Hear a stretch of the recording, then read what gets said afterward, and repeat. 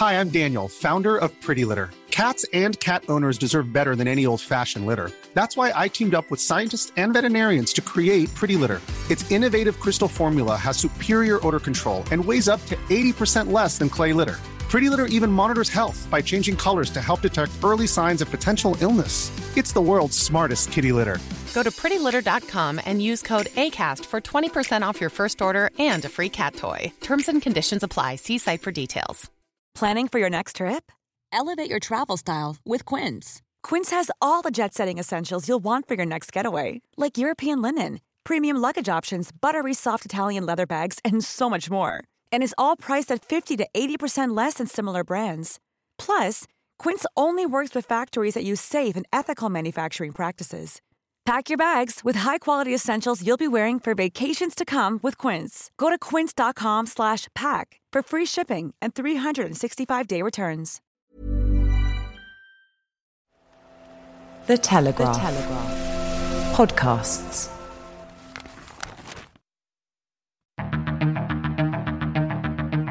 I'm David Knowles, and this is Ukraine, the latest.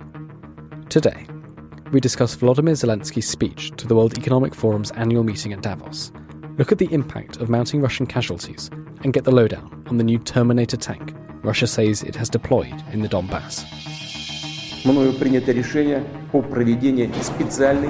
This hideous and barbaric venture of Vladimir Putin must end in failure. Nobody's going to break us. We're strong. We're Ukrainians.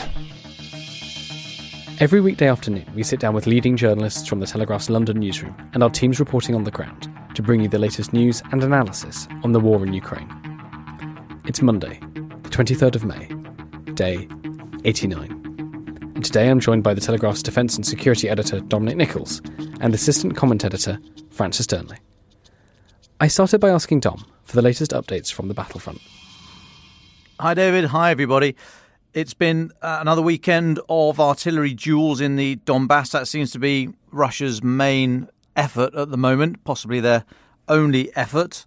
The Russian Defence Ministry have put out this statement that is so rich on detail. It makes me question the accuracy, but then maybe that's just me.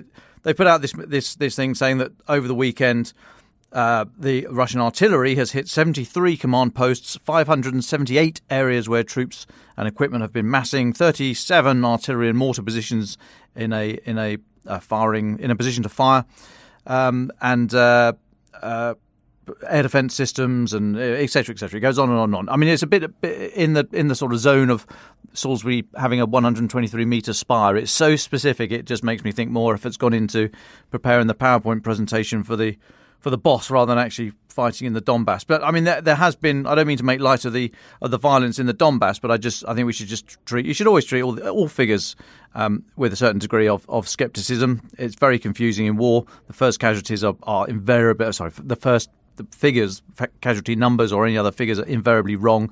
So treat them all with a degree of scepticism at the best of times.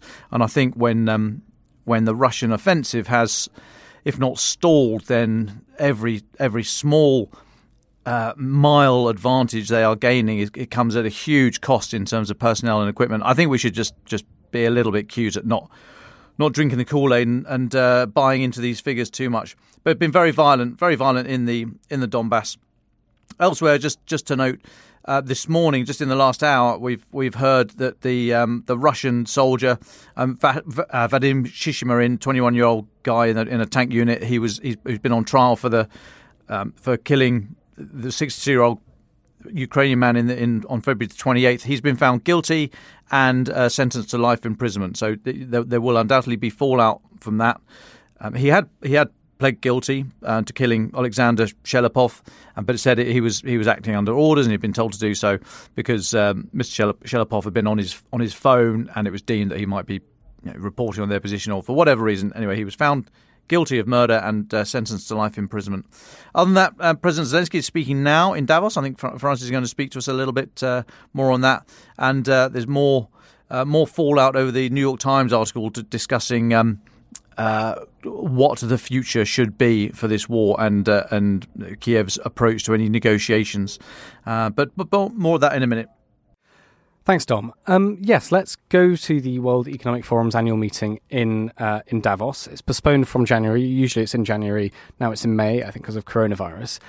President Volodymyr Zelensky has appeared there to address the World Economic Forum by video link. Francis, what did he say? And what new things has he said that we can comment on? Well, good afternoon, everyone. And yes, you're right that President Zelensky has been speaking in the last few minutes. And so all of this is still being analysed carefully by commentators, including ourselves. But essentially, there are several key messages that were coming out of this. I think probably the most interesting one is, first of all, about the vision that President Zelensky is trying to sell of his country post the war. And I think already it's interesting, isn't it, that President Zelensky is talking about what his country it seeks to be long term. I don't think we would have necessarily been in that situation when the war began. Obviously, we're almost 3 months in now. So that in itself is an interesting development. But one of the big things that he's talked about in relation to this vision is talking about foreign investment. He says that it will require substantial investment in order to rebuild, but also it's clear that he's articulating a vision of Ukraine that is clearly leaning more towards the West, unsurprisingly. And he says he wants to create the conditions where people and businesses aren't afraid to exist and thrive in Ukraine. And he says that he wants it to be a modern state and with an up-to-date defence system, modern multifold defence and security, and a cooperative defence system of arrangements with countries that we respect. So clearly laying out some groundwork here for a vision of a Ukraine that's heavily tied to sort of Western capitalism, but also, and I think this is perhaps the most revealing aspect of of what he said in terms of revealing his inner frustrations, is he talks about how the war could have been prevented if the West had acted sooner to impose sanctions. So he says, we're grateful, and this is a quote, we're grateful for this support. But if it had happened back then, would Russia have started this full-scale war? I'm sure the answer to this question is also no.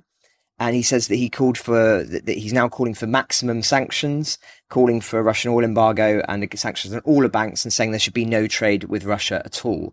So clearly a very impassioned appeal as we would expect from President Zelensky. But I'm sure there'll be a lot of fallout that will come from this in the coming hours. Just one other thing I would just highlight in the context of Davos. There's been some very interesting analysis coming out of interviews that have been taking place with senior business leaders present at the Congress, and they have been saying effectively this is the end of the era of globalization as it's been understood since the collapse of the Soviet Union. So effectively, this idea that we were on a path of a closer, more closely integrated world where liberalism and democracy was slowly spreading around, and this would be precipitated by capitalist forces, is now over. Was seen as being naive. Essentially, it's putting the nail in the coffin to Francis Fukuyama's end of history thesis, and effectively saying that this era is ending, and that the world's economic strategy must be adapted accordingly, as there's a prioritizing of energy security and, of course, food security. But we'll come on to that later on. But I'll pause there. Thanks very much for that, Francis. There's also an interesting story, I think, Francis, we should pick up on. It was our front page yesterday in the Telegraph. To do with, and I know we've spoken about this on the podcast recently, the production of grain, and how in the UK there's a plan to increase the supply of gene-edited crops in the wake of the conflict in Ukraine. Can you talk about this, and what relevance does that have? Yes, well, as part of this sort of, since the war began, there has been profound questions, obviously, as I say, asked about energy security, but also food security. Ukraine, obviously known as being the breadbasket of Europe, its traditional role in providing grain and other vital supplies for food production. This is having big ramifications, by the way, not only in Europe, but in Africa as well, where already there are obviously serious issues around food supplies in recent years. So as a consequence of this, there's now much more of a return to thinking about what it would mean where you are not as reliant on other nations such as Russia or Ukraine or anywhere that might be destabilized long term. And as part of this is a renewal of investment in gene editing. This is something that Britain has always actually been a pioneer at, but puts into some extent the argument goes that the government have said is that before Brexit, its hands were sort of tied due to EU regulation. But now, as a consequence of Brexit, the hope is that they will be able to guarantee British food supplies in the wake of the conflict in Ukraine, not only through a sort of thinking more deeply about food security, but also by investing in these gene-edited crops. Now, of course, gene editing has actually been quite controversial in the past, but I think that this is showing that, from, as they say, the old political mantra, from chaos springs opportunity. And of course, the war has meant that this has now become a priority. And so there are renewed efforts in the space. And I would point people to read a very interesting piece of analysis we've got. It was published in the paper on Sunday, I believe, by Matt Ridley. But it will also be online, which talks about more broadly about the importance of gene editing in crops and why this is important. So this will be another big priority, I'm sure, being discussed at Davos. But I just wanted to ask David, because I know that you used to work behind the scenes at Davos. So what insights can you offer? I'm putting you on the spot here, but what insights can you offer from how things actually operate there and what is likely to be being discussed? Yes, so the context of this is I was in the media team there for 3.5 years, so I did 3 Davoses. I worked on 3 of the annual meetings, usually behind the camera, interviewing people for the social media videos, essentially, of the World Economic Forum. I would say the interesting things that spring out of what we're seeing so far in this week is that, well, first of all, you've got to understand that there's sort of 2 Davoses. There's the official invite-only conference centre where you need a top-level pass, and that's for the events run by the forum itself. So that's, so Volodymyr Zelensky will be speaking to the Congress Hall for those invitees, and there are absolutely loads of other speakers, other events inside the Congress Hall. Outside the Congress Hall, it's a different story. It's often where companies and countries will sort of set up their stalls. So you have different countries will run their sort of, well, you have like Russia House or Ukraine House, or the United Kingdom might rent the front of a shop and show off it attract investment and host parties and so on. That's not official Davos. That's a bit different. So you can see. So when I was working there, Russia House was very big. It was very close to the Congress Centre. It would host lots of evenings, lots of soirees, lots of free vodka. Russia House is not a thing this year. It's somebody has got together and they've done a Russian war crimes house instead. So you do get a sense within the Congress Hall of the incredible support for Ukraine. I mean, the forum came out to publicly support and show solidarity with Ukraine, I think on the 27th of February, so just a few days after the war began, which is relatively unusual, I think, for the forum to take such a strong position on something like this. And it doesn't do so for other big international issues sometimes. And then outside the Congress Centre, in the more business orientated, sort of not the hangers on as such, but the businesses and the execs who go to Davos just to be there, you can also see that. So as I said, the absence of the Russia House and its replacement with the Russia War Crimes House. So I think you can sort of see the mood music and how that's playing. I mean, both Klitschko's are there, I think, as well. They've gone to Congress and are giving a session inside the Congress Centre as well. So there's a huge Ukrainian presence, and of course zero Russian presence at all. So I think that there are some interesting things over this week to bear in mind. Those would be my thoughts anyway. Yeah, sorry, I mean, bear with a small brain. So I'm not intricately involved with Davos. Never have been. Don't really understand how it works, etc., etc. So basically, for both of you, what can you point to show me its value? I mean, Davos gets bashed every year for having Bono turn up and all the rest of it, and it's all it's written off as a just part of the circuit for people to turn up to. But I'm not that naive that I can't think that there'll be some benefit to it. But what can you show me outside of the sort of deep policy sphere that might be readily apparent? But what can you show me as a sort of lay member of global society? Show me what the value of Davos, please, guys. Well, that's the question I think my former colleagues grapple with and try to explain every single day. I would say very quickly that you have a week in the year where almost everybody who's incredibly important from in economic sense in terms of leaders of business top scientists, policymakers from around the world are actually in the same place. So they get to talk to each other, sometimes one-on-one, sometimes in a group. They get to meet each other and see each other in the flesh and talk about the world and what they want to do. That connection and that proximity, I think, is the selling point of Davos. I mean, from a business perspective, if you're an exec, you can go to Davos and you can do more business there in a couple of days than you would in weeks, rather than flying around the world and going to all of your different offices. Suddenly, you can make sure the CEOs you want to connect with are just in the same place. And I think it's that same logic does operate for political leaders as well. I mean, it kind of... Sometimes people use it to announce their new policy change. So, Xi Jinping goes there, he says certain things, and it's supposed to show what China is. Joe Biden or Trump, for example, the other year went, and it's used as a podium. Zelensky's going there because he knows that all the people in the world, all the big policymakers and business people and so on, are watching him quite closely. So it's for him potentially, it's another way of spreading his message. Okay, thank you. I get that. In which case, if this is one step to the side of politics, then do you think it's wise to exclude Russia? Because if a large part of what might unseat Putin, or at least make him think again, is the money, is the oligarchs around him saying, "Look, fella, we've had enough of this. You need to move things on a bit." Surely that's where you want to have a Russia house. And it's great that there's a Russia war crimes house, but do you not want Russia there to take some of these messages back through the medium of money? Yeah, I think that's probably fair. That would have been, if there was internal debate over whether to suspend Russia from Davos when they did, that would have been the argument against. That as a forum, its job is to try and convene people from every background.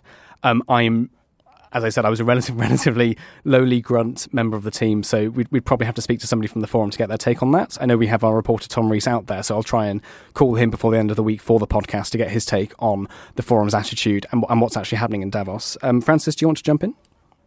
Well, I would just say one other thought on Davos and its significance. The question that Dom was just mentioning there is, of course, very relevant as well in the context of the United Nations, which is, as there were obviously, as we've spoken about many times, there were calls for Russia to potentially be removed from its permanent seat at the Security Council as a consequence of this. Now, why the argument being that how should one have a seat at the Security Council when you are invading a sovereign democratic nation? Perfectly valid point, and I think there'll be many people who would agree with that stance. But of course, the challenge of this is that what would be the point in doing so when the function of the United Nations, however inefficient and flawed one could argue it is, what is the point of it if you don't actually have all of the key players in the room? That is its central purpose.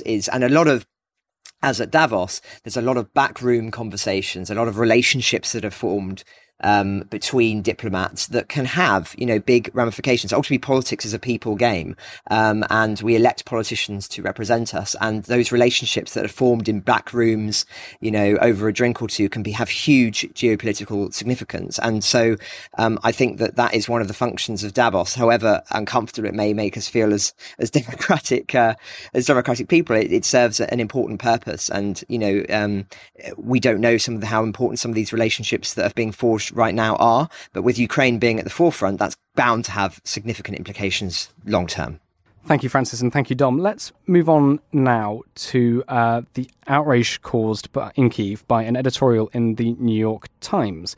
I thought it'd be interesting to talk about because we said, it's caused a lot of outrage, but I want to ask whether it had a point. What was it arguing? Why are so many Ukrainians upset by this? Francis, do you want to take this? Sure. Well, it's a very interesting opinion piece in the New York Times. I'll condense it briefly because it's quite a long piece of analysis. But essentially, it's asking, isn't the inevitable outcome of this war a compromise that preserves Ukrainian sovereignty but cedes Russia some territory? And if so, shouldn't the West push Kiev to accept that reality before more lives are lost? So I'll read you a quote from the editorial. It says, quote, "A decisive military victory for Ukraine over Russia, in which Ukraine regains all the territory Russia has seized since 2014, is not a realistic goal, in the opinion of the newspaper. Ultimately," quote, "it will be Ukrainian leaders who will have to make the painful territorial decisions that any compromise will demand." Now, as one can expect, this has caused considerable consternation amongst the Ukrainians because, as the war has gone on, their policy has shifted. And of course, Volodymyr Zelensky has very openly said that he would not be willing to cede any territory whilst he is president. And that would include, we assume, Crimea. Indeed, that has been a suggestion directly from him, that he would not be willing to secede demands to have Crimea returned. Obviously, it was annexed by Russia in 2014. So this has, as you say, caused considerable frustration. Of course, on this podcast, we've spoken many times about this very issue. And I remember perhaps 2 months ago, so only a month into the war, we talked about this very issue because it seemed as if this may well be something not only favours the Russians in a sense by offering this off-ramp, but also perhaps the Ukrainians, because they can lose some of the territory which has caused them issues in the past in terms of stability and other things. Now, of course, there's two things I would say about that. The first thing, as a critique of the New York Times' argument, is that this idea that Russia is now going to be trapped in a long-term attritional war does not seem to be the view of most experts. I'll be interested to hear Dom's take on this, because of this idea of a culmination point where ultimately the military effectiveness of the Russian army will be so severely diminished, perhaps within as short a period of time as 3 weeks, because of the attrition rates that we've talked about in this podcast in the past, that it will not be able to continue to fight and be operationally successful. And as a consequence of that, the war will not be able to be prolonged. So in that sense, this sort of assumption that the war is just going to go on and on for years would seem flawed, I would argue, in the New York Times. In the New York Times' analysis. The other thing I would flag, though, that's relevant to this question of the sort of the long-term strategy for handling Ukraine, is that this is, I think, is where the New York Times is actually onto something, is this idea that it is actually showing the tensions now within NATO. And we're going to publish a piece, I think probably this evening, but it'll be certainly in tomorrow's newspaper, by Douglas Murray, obviously a well-known commentator. And he'll basically be arguing that in defeat, Putin is exploding the myth of NATO unity because, he has now effectively been humiliated by this war. But we're already starting to see several groups form, whether it be the Germans, the French, who want some kind of status quo as before the war to be returned, perhaps, with some rebuilding of relations with Russia. Then, of course, you've got Poland and Britain that want to see an outright victory achieved again that would stop any further Russian expansion and potentially even to lead to sort of dethroning of Putin. So these tension lines are beginning to be formulated here, and I think that this is something that will be now defining the conflict. Longer term. And of course, and one other thing that's just, I think, related to both of these points is what Biden was saying.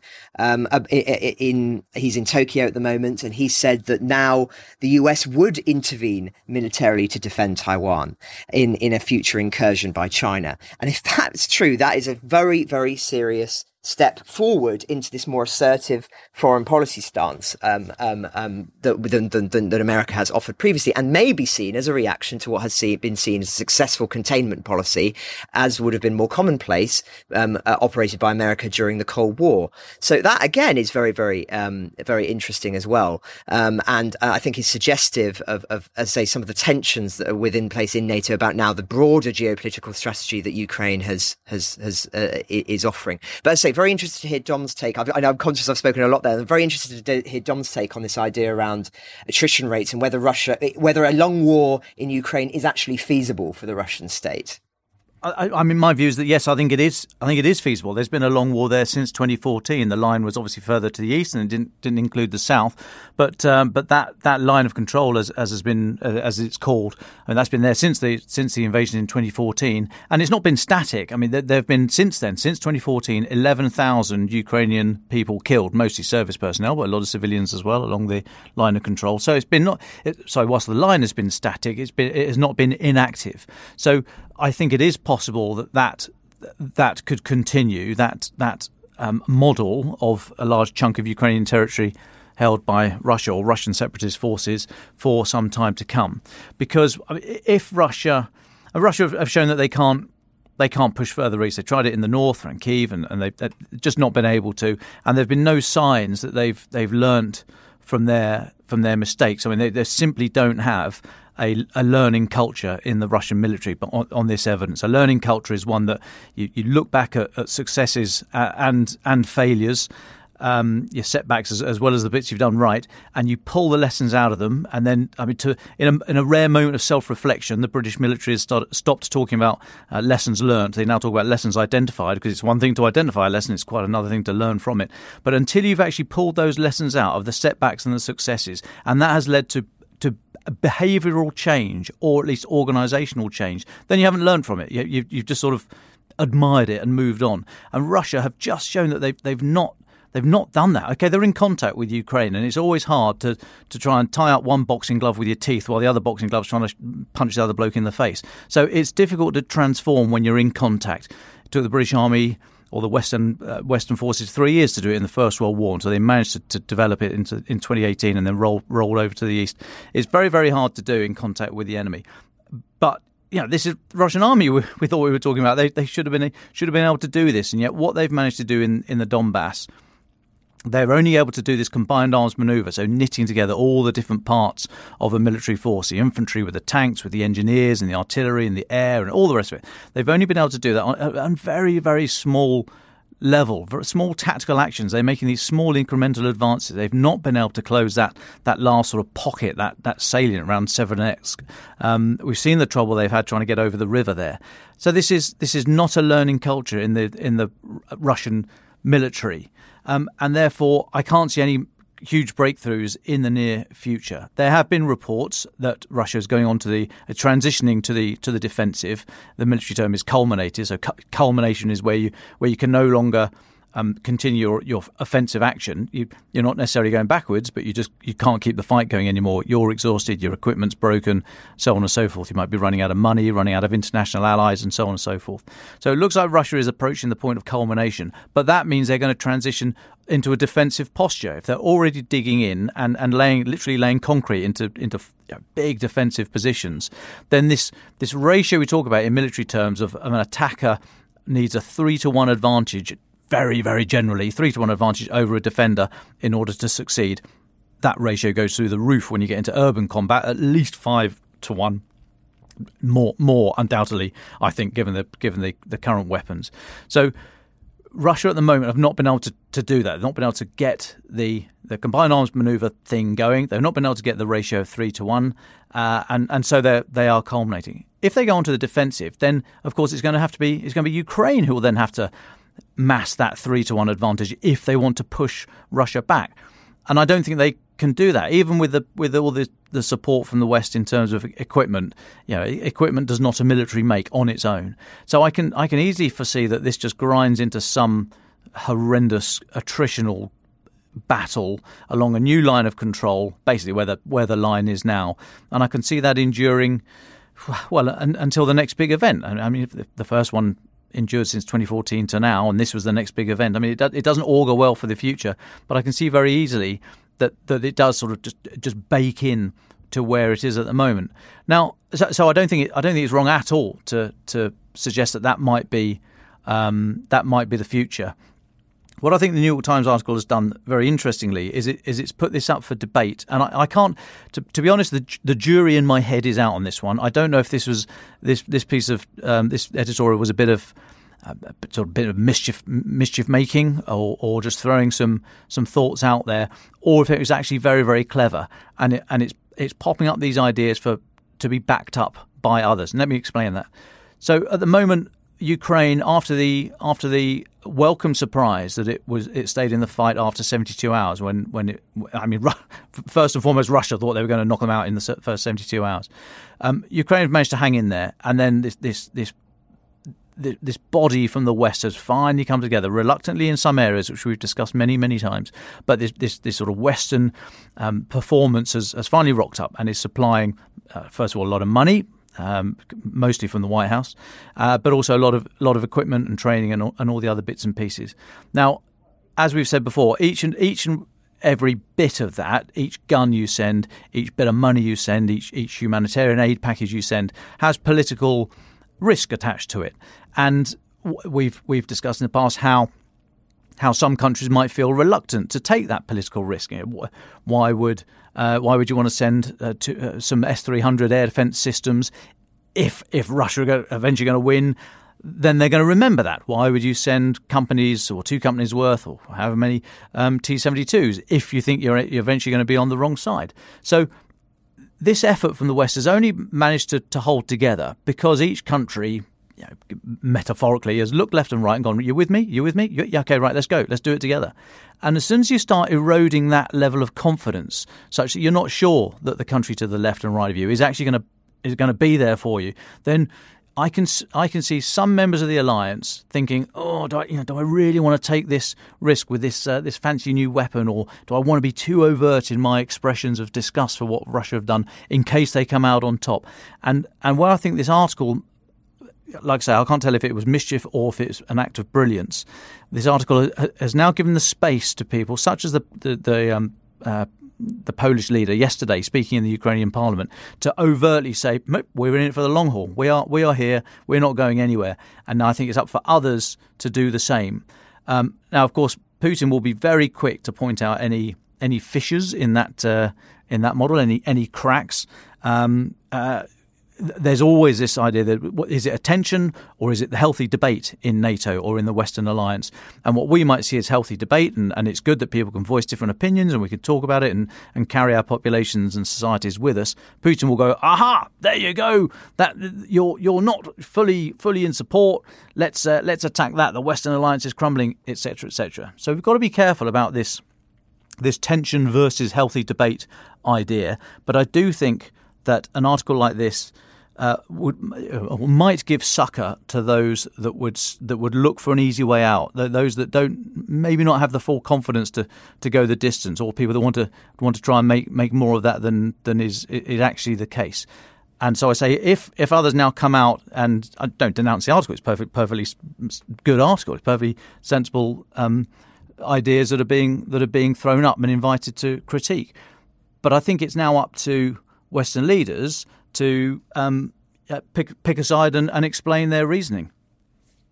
But just come back on one thing that you said there, Dom, because just genuinely I'm very interested in this idea about the sort of whether this could become a long-term attritional war. You were talking about 2014 and how, the war has essentially been going on since then, officially since the annexation of Crimea.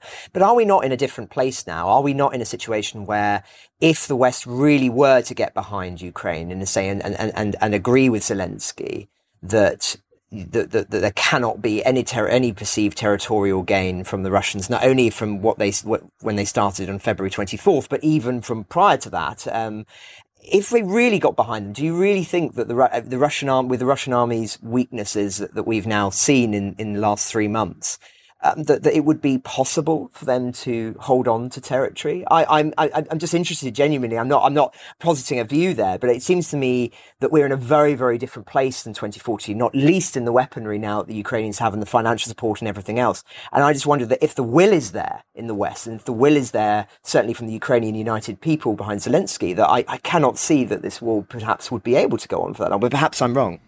No, I mean, I don't think the two thoughts are mutually exclusive. I mean, I said that since 2014, that was an uneven and unhelpful pause in the conflict until a major event happened, and we are now living through that major event. I can see that, yes, if the Western alliance do stick together and continue to support and train Ukrainian forces, then they could prevail.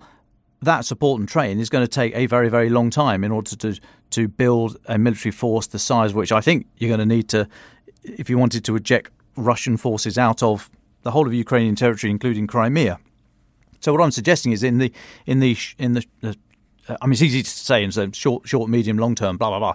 But I think in the medium term, which I would say is out to a year, 18 months ish, I can see it very easily settling down, horrendous phrase because nothing will be settled about it, but but sticking into where the lines are now.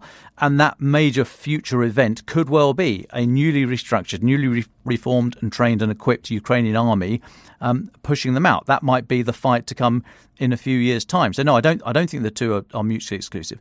I think it will grind down to a horrible attritional battle along a new line of control, but there is always a possibility that the Russian army fractures and just simply it's burned through so many of its tanks, and the stuff that it's pulling in now is old. And I mean, you only have to look at all the the T-72 turret throwing competition that is still going on to this day. A lot of these turrets are landing with their ERA still intact, the explosive reactive armour, these big blocks on the outside that are designed to, when an incoming round hits the tank, they are designed to explode to physically push the round away to try and protect the turret. I haven't seen any ERA blocks been going off, and that sort of speaks of they're either old, unserviceable. It's all been traded away with in corruption and what have you. So I think the equipment that's coming online now is just not up to it. So it could very easily fracture, and then there might be some massive and very very sudden reversal in this war. We have spoken before on this podcast about, well, what does that mean? Is that the moment we talk about Putin? If his back's against the wall, would he resort to weapons of mass destruction? That might be it. If he suddenly sees his supply lines, let's say in the north, Ukraine have done very well at pushing Russia back from Kharkiv to the north and east of Kharkiv, back to the Russian border in some places. If there was a sudden fracture and they accelerated 50, 60 Ks to the east, cut off those supply lines coming down from Russia, and were able to hold that territory, whilst at the same time maybe making a breakthrough in Kherson towards Crimea, then you might find that it just suddenly implodes like that, and that might bring on a whole another set of questions about how does Putin then react. I think that is possible, certainly in the north. I think that is possible, but I think it's more likely to bed in to a long, hard, horrific, grinding war of attrition. But hey, I've been wrong about many things across many years. So but that's where I'll be thinking is going. Just one more thing, David, before we move on just on this New York Times piece. I mean, as I say, I think it captures many of the tensions within NATO quite well that we've seen, of course, since the conflict began, about these different perspectives that I was talking about earlier on, whether it be between France, Germany, Poland, Britain, America, etc. But we're always talking about on this podcast, and I think in terms of often analysts and politicians, about this perception of victory or perception of defeat from the Russian perspective, and how significant that is. You know, we've talked many times about this idea of, like, you know, can Putin be allowed to be perceived to have won this war? And I just read an interesting comment by Timothy Snyder, who's the professor of history at Yale, who just made this observation, which is that we have to talk about that perception in two different ways. We have to talk about it from perception globally, from those, of course, who you know, surely, like we are now sharing information, the analysis that we receive, and sharing it freely and democratically. And we can see that, you know, in many ways, this has been a disaster for Putin, not least in terms of Sweden and Finland now joining NATO, and the way in which it has unified Russia's foes, etc. So in that sense, of course, this perception has been a big failing. But the observation by Professor Snyder is that actually it's quite senseless to talk about this perception and this idea of needing to give Putin an off-ramp from the perspective of his own people, when we forget just the extent to which Putin is completely in control of the propaganda machine and the virtual world in Russia. I mean, he basically says that Putin's power over the media will be complete until the moment it ceases entirely. And there is no sign that it is going to cease entirely anytime soon. So essentially, he argues that this whole idea of Western foreign policy saying we need to give Putin an off-ramp so that he can save face is wrong. He doesn't need an off-ramp, because he's only trying to appeal to his own people, and he has them locked in. Now, I'm not saying I would necessarily agree with that. I think that you know, the truth will always out. In theory, the Soviet Union was watertight intellectually, and that people were there was no free sharing of information. But of course, the Russian people knew the truth, and so when the system started to rot from within, it was very quickly able to fall down, and many people were happy to be free of that system, not least countries, of course, that were in theory behind the Iron Curtain against their will. But as I say, I think it's a worthy point, this, that if we're talking about giving Putin this op-ramp, and that essentially, I think, is the philosophy behind this New York Times article, that actually perhaps is a Western assumption that is wrong, that we don't need to give him that. That ultimately, at least from the perspective of the Russian people and arguably the Russian state, Putin has that under control. And in that sense, perhaps we should be going harder and faster in trying to defeat Putin utterly. But anyway, I'm conscious I've hogged the microphone enough, so I'll stop there. I'm sure we've got other things to cover, David. No, thank you very much, Francis, and thank you, Dom, for your thoughts as well. I thought it was important to devote some time to that because, as you said, it gets into the big questions that need to be answered by the Western powers. So thank you very much for your thoughts on that. Yes, let's talk about some of the numbers that Russia, the casualty numbers that Russia is suffering. Dom Nichols, do you want to take this? What's the latest on this? Yeah, so this comes out of today's MOD, Ministry of Defence Intelligence report. They're just making the point that in their assessment, Russia have lost in the 3 months of this war the same number of personnel that they lost in the 9 years of the campaign in Afghanistan.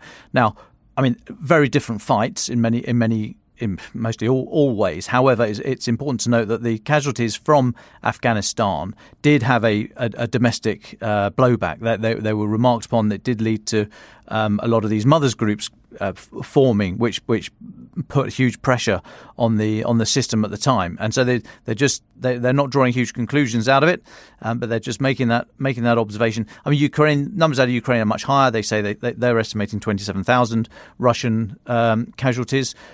We have learned over this campaign. We think initially we thought that both sides would be massively over and underestimating their casualty figures. I mean, Russia haven't updated their figures for months, and you could argue why should they? Why would they? Why would any force give away figures? So I'm not saying they are. They're wrong not to keep us all informed, but there's always a question mark over figures, as a point I've made many times. However, we have found, as the course of this war has gone on, that the figures and assessments coming out of Ukraine have not been as wildly off the mark. This is in terms of Western sort of military analysis, as in state analysis, the MOD and the Pentagon. Not as wildly out as you might have thought in the beginning. However, there is a bit of a difference there.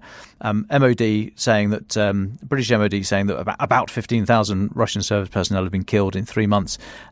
Ukraine saying 27,000. So a bit of a difference to be fair there. However, the more notable thing is that number did start to have domestic impact during the Afghan war. I mean, arguably a different society, perhaps. We have seen already in this war some pushback in Russian society. Whether or not this will stimulate even more, we don't know. But it is worth noting. It is a benchmark that they've just passed. And Francis, I know you had some thoughts on the impact of the losses in Afghanistan for the future, the end of the Soviet Union. Yes, I mean, just very briefly, it was very significant. Obviously, the first thing to say, it was a very much longer conflict, as Dom was saying. It lasted 9 years in Afghanistan, and as we've, of course, in the West experienced with Iraq and Afghanistan in our own time, that when wars go on for a long time, it changes. However successful or non-successful they are, that duration has its own kind of bleeding effect on public morale and on attitudes towards war. But even so, the significance, I think, in terms of the impeding on the Soviet Union cannot be overestimated. It was hugely significant because it was seen as being at a moment when the Soviet Union was quite economically weakened, and so they sort of gambled on this on the invasion in Afghanistan, and were quite publicly selling it as being this great triumph that would essentially have big ramifications on Russian power, but also would humiliate the West. And that is, of course, not what came to pass. And effectively, it showed the fundamental military weakness of the Soviet state at a crucial moment when many of the other nations behind the Iron Curtain were looking carefully about their own futures. And as we've spoken about many times, I think another shift that took place is that it helped precipitate the downfall of several several other Soviet leaders prior to Gorbachev. And whatever the power of the Soviet state may well have been prior to Gorbachev's becoming the head of the Russian state was the most significant thing that could have happened in terms of precipitating the collapse of the Soviet Union and the end of the Iron Curtain, because what had shifted was not so much Russian power. I mean, I think that if it had not been Gorbachev in power and the Berlin Wall had started to collapse, then it may well have been possible for them to have put a stop to that. So they could have sent the tanks in, and of course there would have been much bloodshed, but they had the power to do so. What the historian Tony Judt argued, which I've spoken about several times on this podcast, is this fundamental point, which is that what had changed with Gorbachev coming in was this shift in the fact that they actually no longer believed in the hardcore ideology, Soviet ideology. They no longer believed in the Soviet military power, and as a consequence of that tried to reform, tried to adapt, but because the whole system was rotten, ultimately it imploded. Now, of course, when we've been talking about in the context of this conflict, there are several echoes there, and I think many people would hope that perhaps some sort of future leader in Russia would share similar reluctances around the foreign policy and the strength of the Soviet state, but we don't know. But even so, I think it's a significant thing, and it's, as I say, an example of where, when the world is watching, it was a military humiliation and one that had severe ramifications in ways that could only be measured in a long time afterwards. Thanks, Francis. Dom, one more question to you. We've got this report in that Russia is believed to have deployed Terminator tanks to the Donbass near Severodonetsk. Can you tell us a little bit about Terminator tanks? Are there myths to be busted here? What should we know? Yeah, I think there's myths to be busted all over the place. So the Terminator tank is Russia's answer to tank vulnerability. So tanks, let's just go back a step. What is a tank? A tank is a military capability. It's a piece of equipment that is designed to do a number of things. If you put three people in a room, one who just wants mobility, just wants to be able to drive anywhere on the battlefield, one who wants firepower, as big a gun as possible, and one person who is only interested in protection to make sure that the vehicle doesn't get destroyed. Put those three people in a room, firepower, mobility and protection, and they're going to argue it out, and there's lots of trade-offs, and they will come up with a tank. And a tank is that military capability, it's that piece of equipment that is the optimum mix for a battlefield of firepower, which obviously in the army is spelled FAPA and pronounced FAPA. But firepower, mobility, and protection. So you can't absolutely slather the thing in armour so that it can't get hit from any angle or it can be hit from any angle and it will survive, because you just won't be able to move anywhere. You can't put a massive gun on it because the impact of firing those shells and the space inside the thing to have enormous great shells is such that you just shatter your suspension. And equally, you can't just have mobility. You can't just have a sort of quad bike or a kind of Range Rover type thing to go whizzing around the battlefield, because you won't be able to put any armour on it at all, or a gun, and it'd be completely useless. So, kind of in the same way that a donkey is a horse designed by committee. You have all these trade-offs, and you get a bit of firepower, a bit of mobility, a bit of protection. And I apologise for any donkeys who may be listening. But so firepower, mobility, protection. That's what a tank is, and a tank is there to take ground. It can't hold ground. You need infantry to physically hold ground. But a tank is a great asset to have. But of course, it's vulnerable because it's big, heavy, old lump. As we said, the majority of the armour is in the frontal 60-degree arc. So if you sit on a tank, if the tank turret is facing forward, the barrel is over the front decks and pointing forward, you're stood on the top of a tank and you hold your arms out at a 60-degree angle. That's where the armour is. So on the front of the hull and on the front of the armour. Because if you put armour absolutely everywhere, as I've just explained, you just can't move, and you're then even more vulnerable. So armour is only in a certain number of places. Tanks are very vulnerable from the sides, from the belly, from the back, and the turret. So what they found is, particularly from Russia's experience in the Chechen War in the early 90s, but also to extent the Georgia War in 2008, tanks are vulnerable, and they are even more vulnerable when you get into urban areas. Urban areas are tank killers. They really are, because you've got a subterranean environment. You can have people moving around the subways and the underground networks, or through the sewers and through other pipes, etc., etc. You've also got the elevation. So you've got tower blocks where people can fire anti-tank missiles down onto that turret. As I said, the turret is fairly it's not there's not a huge amount of armour except at the very front of it, so it's very vulnerable from the top. So tanks in an urban environment they just get knocked out very, very easily. And so you need to protect them. Now, you can either protect them by having a squad of infantry moving to the left and the right of the tank, looking for these positions that might be firing from above down onto the tank, or looking for people popping up behind it out of the underground passages and so on and so forth.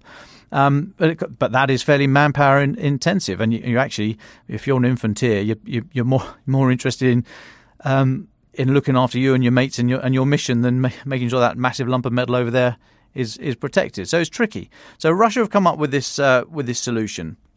This Russian tank supporting vehicle, called BMPT in the Russian language.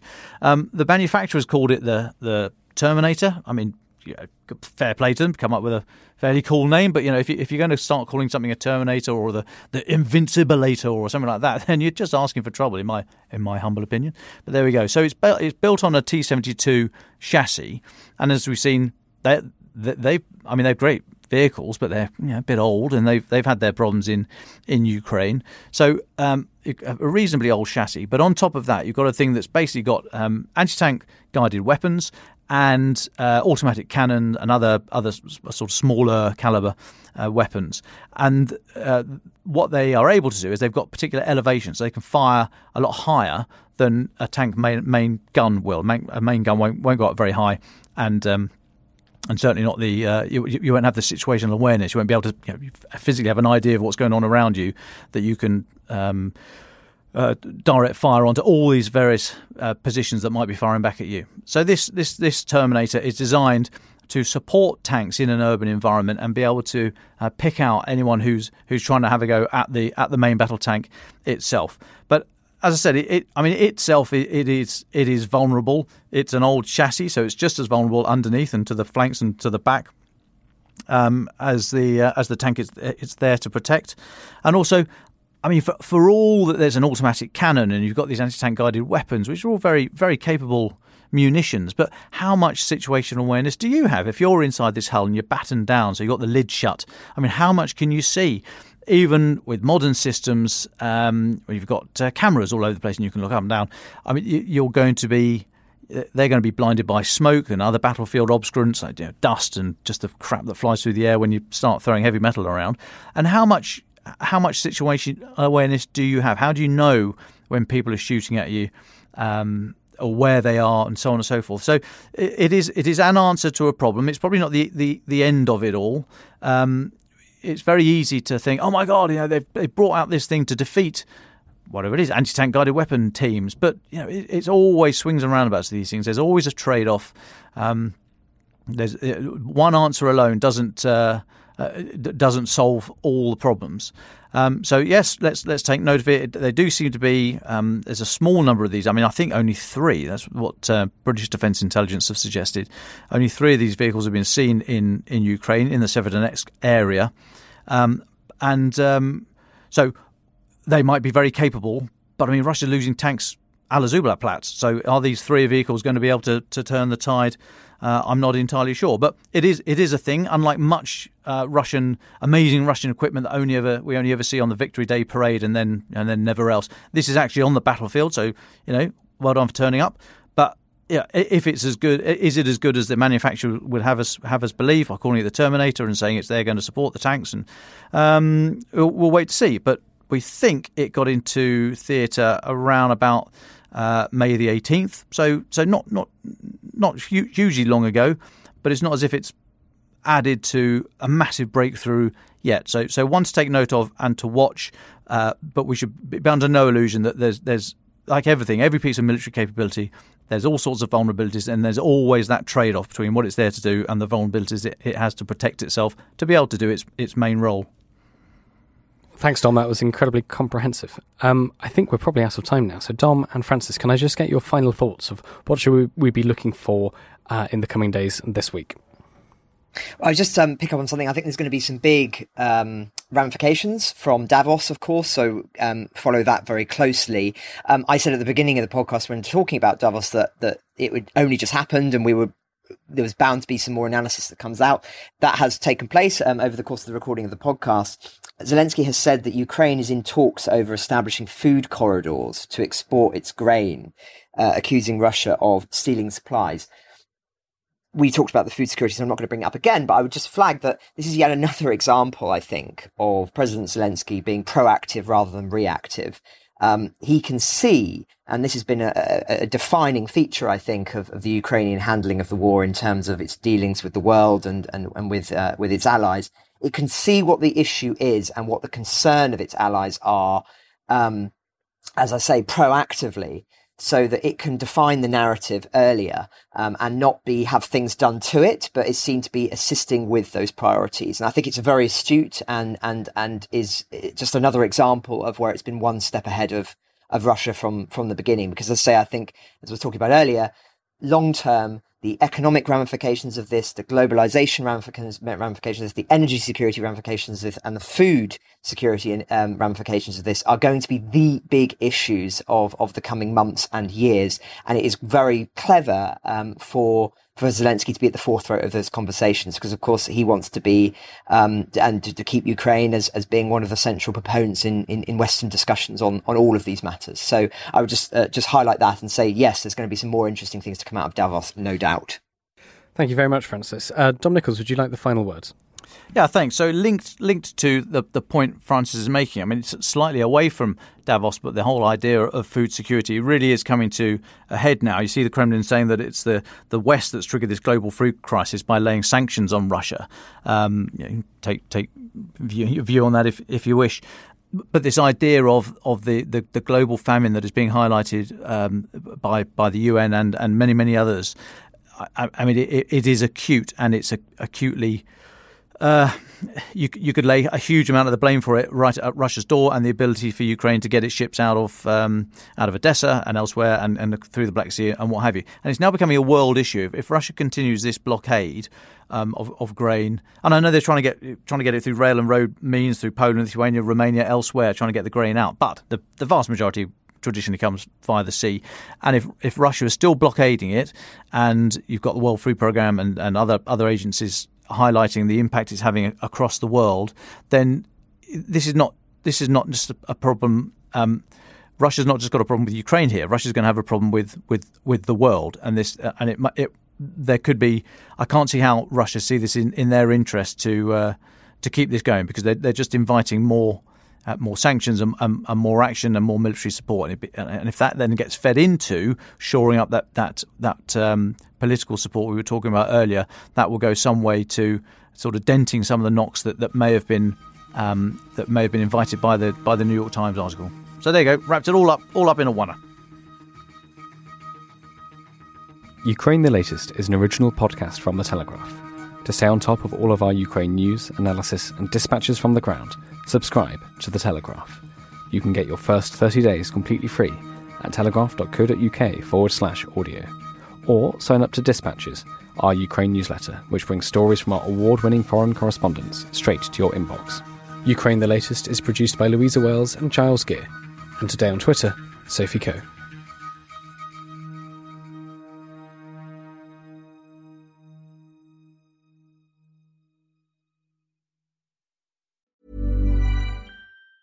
Even on a budget, quality is non-negotiable. That's why Quince is the place to score high-end essentials at 50 to 80% less than similar brands. Get your hands on buttery soft cashmere sweaters from just $60, Italian leather jackets, and so much more. And the best part about Quince, they exclusively partner with factories committed to safe, ethical, and responsible manufacturing. Elevate your style without the elevated price tag with Quince. Go to quince.com/upgrade for free shipping and 365-day returns. Hey, it's Paige DeSorbo from Giggly Squad. High quality fashion without the price tag. Say hello to Quince.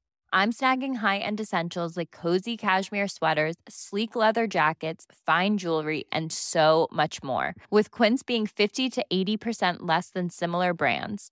And they partner with factories that prioritize safe, ethical, and responsible manufacturing. I love that. Luxury quality within reach. Go to quince.com/style to get free shipping and 365-day returns on your next order. Quince.com/style.